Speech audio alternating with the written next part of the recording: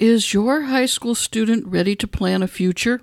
If they are considering college as an option for their future, there are areas they should consider as critical needs. Did you ever ask your child what his or her 5-year plan was? Where do they see themselves in 5 years? Do they see themselves married, with a boyfriend or a girlfriend, at a job? What kind of job? What kind of activities and things they want to do?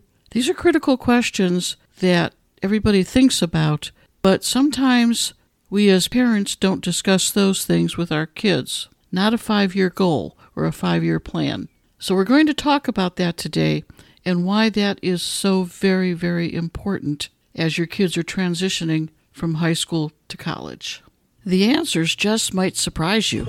So welcome to College, Disabilities, and Success, Episode 97, 5 Critical Areas for Planning a Future, with Mickey Hayes. The opinions in this podcast are my own, but please reach out to your college, physician, or legal services for additional information.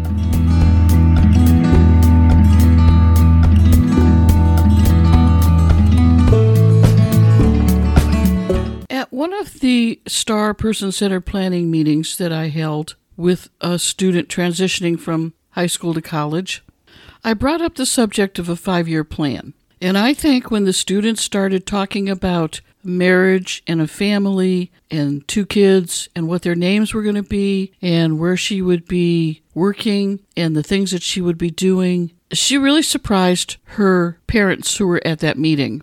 Here's a child who had a whole future figured out in her head, and it was our job to help her get some clarity and some direction with regards to this future. My job wasn't to judge right or wrongness of it, and if she had a plan that I thought was next to impossible, my job would be to look at that plan a little bit closer and maybe analyze options to the plan or ideas that might help get her to a goal without destroying her future hopes and dreams. And that can be a tricky balancing act. So many times when we talk to our kids about future plans, they tell us things like they're going to be a rock star or they're going to be a pro football player, or in this day and age, they're going to be an online influencer. So as parents, we have to keep those goals in mind and think about the little steps that your child is going to need. And as you do that, sometimes those little steps actually become the goal. So you start looking at what can your child do to get ready for those employment skills they're going to need. And that's where we get into the 5 critical areas for planning a future. When a colleague and I wrote the STAR Person-Centered Planning Model, that's one of the things we had to consider. We had to look at what areas were going to be important for supporting your kids and helping them achieve realistic goals. And we came up with these 5 critical areas that your child is going to need to plan for. The 5 areas are career development, leading to employment, academic enrichment and needs, independent living, community and campus engagement, and self-determination skills. Now let's take each one of these areas and talk about them. Number 1 on the list was career development and employment. When you're talking about career development and employment, you're talking about a certain level of education and a certain skill level to start with. So you're looking at what kind of a college degree does that individual need? Do they need an associate's degree? Do they need a bachelor's degree? Do they need a master's degree? Can they get by with just a certificate and some training? How much training are they going to need, and in what areas, to meet the requirements of the career that they are planning? If you don't know the answers to those questions, then that would be a good time to talk to a career counselor at the high school or even at the college. Colleges have career departments where counselors will guide a student through the career assessment process, and that helps to narrow down a career that works for the skill level that your child has, the challenges that your child has, and the interests that your child has. So these kinds of assessments can be very helpful. And every career department in every college has some sort of assessment that they will offer their students. And sometimes, quite possibly, they even offer to the general public. You don't even have to be a student there to go to the career department to get an assessment. And once you have those conversations, then a really good website to go to that I particularly like is the ONET website, O-N-E-T website. ONET is a government workforce website that provides tons of job descriptions in every area you can imagine and with every academic level you want to know about. For example, if your child wants to go into nursing, but you don't know if they have the skills to handle nursing, when you go to the ONET and look up nursing, you will find a list of jobs that they could do in relation to nursing, but don't have the same expected degree level and education level. You can also check out episode 90, which is my most popular episode, Workforce Training for Students with Disabilities. You might find some materials there that can help you as well. Critical area number 2 is the academic needs, academic challenges that your child has or needs to reach a certain career level. And the best way to start with this is to figure out where their strengths are at. Just do a brainstorming list with your kid of all the strengths that they have. Things like helping others, being on time, taking good notes, being kind to others, digging in the garden, building a model, cooking an egg, making dinner, making their bed, watching a sibling. The possibilities are endless, but think about all the skill areas that your child has strength in and make a list.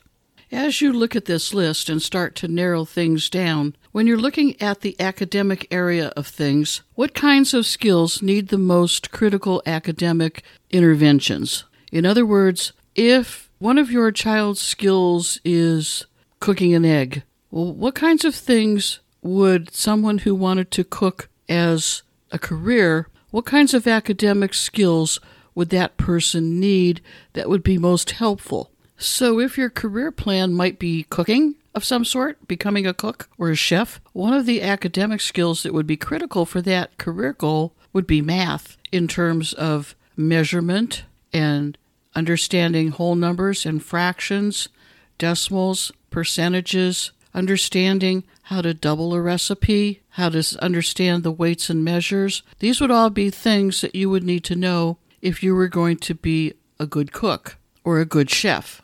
Now, if you have a problem with math and doing fractions and things like that, it's still no big deal. It just means that that is one of the skills that you're going to have to work on to improve. And then you think about, well, what kinds of things could I do to increase my ability to understand those skills? And that's where you start looking at specific coursework or tutoring or some sort of academic support that might help you strengthen those skills. Because you know if you're going into college and you have weaknesses in math, you know that's one of the things that you're going to have to work on a little bit stronger if you want to do cooking as a long-term career. Another long-term career might not need math as a critical skill. Let's say you want to help people. Your child wants to help people, be a helper when they grow up. And they're very good at understanding and supporting siblings or friends who need something. And maybe they could do a job in some sort of a human services field that they would begin to learn at college. So human services would be a really good academic program to go into, and it's not real math heavy, so math wouldn't be necessarily a big issue for your child at college. So you need to start to think about academic skills and academic needs in terms of that future goal, that future plan, and work towards strengthening the academic needs that you're going to be expected to know to go into a certain type of job. And again, a career counselor could help you with this. They could give you some insights into the skills that you need for reaching a particular employment goal. The third critical area for planning for your future is independent living. Where does your child see himself or herself living in the future. Do they plan to live with you? Do they plan to get an apartment? Do they plan to own a house? Because these are three completely different goals, and they need to be addressed accordingly. Now, if your child plans to own a house and you think they're probably going to end up living with you or living in an apartment, then you need to talk about the kinds of expenses and responsibilities of being a homeowner and compare that to possibly sharing an apartment with a friend and making adjustments financially in that situation. As far as disabilities and independent living are concerned, the main thing that you want to do when you're talking to your child is to find out if your child's ambitions for independent living and your impression of their independent living abilities are the same. Because if they are miles apart, then you're really going to have long conversations about how to plan for that. If you and your child are on the same page about it, it's a little bit easier because then you know exactly what you're going to need and it makes sense. It's an easy conversation to have. So a lot of it depends on making sure that you see eye to eye on a future plan. And they all involve some sort of a budget and budgeting skills. So these are very, very critical skills to have when you are dealing with independent living plans and assessing your child's ability to plan a budget. Even if it's on simple things right now, do you think they could handle the budget that they would be required to handle as an adult? Or do they need to have experience and plans with budgets? Do they have a debit card? Can they handle a debit card? Have you even tried to set them up with a responsible budget and using a debit card? It used to be, back in the old days, it was checking accounts and how to write a check and keep track of a checking account. Now there's not so much a need for checks as there is a need for handling debit cards. So it's a different skill set in terms of planning for the future. But it all goes under independent living, and it also ties in with math. So you can see there's overlap in some of these skill sets that we're talking about today. Now, independent living also involves social relationships. How good are they at making friends? If they need to get a roommate, how good is their judgment on choosing a roommate, on choosing a friend, or on choosing a boyfriend or a girlfriend? Because these are all stages that the individual goes through that ultimately lead to independent living. And so these conversations are critical as your child is developing relationships with people. Now, establishing relationships with people dovetails into the fourth critical area for planning a future, and that is community and campus engagement. So how involved is your child in the community, in reaching out to friends, joining clubs, joining organizations, becoming part of a group? Is this a problem for your child, or is this a strength for your child? How could you go about improving that skill if that child needs to improve in that area? Well, one of the things you might want to do is listen to the episode that I did with Christian Haas, episode 28, Engagement in Clubs and Organizations on Campus.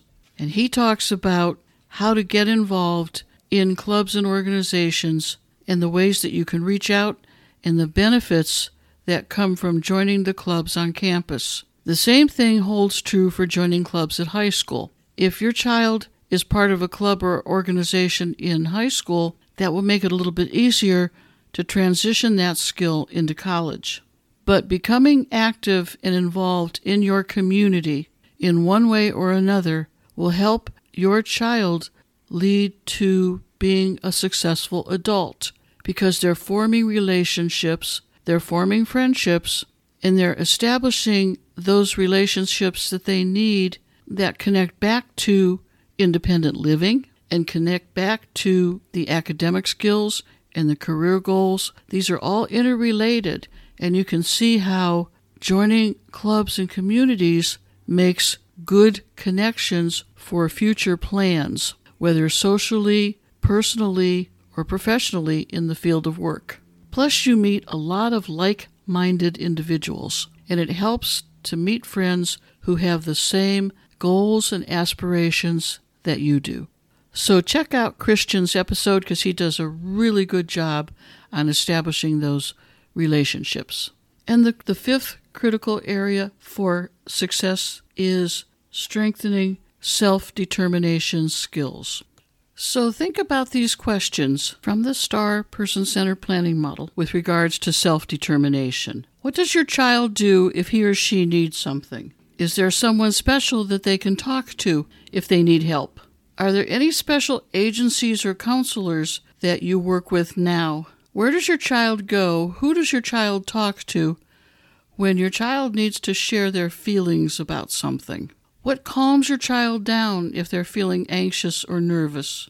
These are all questions that address the issue of how well your child can determine for themselves what is important. And it shows how well they are equipped to handle the self-determination skills that they're going to need at college. Because remember, at 18, you have to step back and step away. So you want your child to be prepared to address these kinds of situations when they arise. And along with self-determination includes self-advocacy skills. So how determined are your children to take care of business for themselves? And how good are they at advocating for themselves when they need to? Because these are very critical questions in terms of what you know about your child already and what you might do to improve your child's independence when it comes to speaking up for themselves and to reaching out to others when they need something. Self-determination and self-advocacy kind of go hand in hand, and they are two very critical skills to help a person achieve the career that they want. Once they become an adult, there's not going to be anybody around to do that for them. They're going to have to do that themselves. And you really don't want to see your kids missing out on an opportunity that could make a difference in their life because they were afraid to reach out or speak up on their own behalf. One of the things you might want to check out is an interview that I did with Peggy Ployhar on empowering homeschool conversations, teaching students self-advocacy skills. And I talk about all the reasons that self-advocacy is so important and how you can go about teaching your own children the self-advocacy skills that they need to have. I've given you a lot of information today about those 5 critical areas for planning a future and a lot of food for thought, because that's really what this is all about. You and your own child trying to figure out a plan for a successful future. It's a lot on your plate, and it's a lot on their plate, but as a good team, you can make it happen.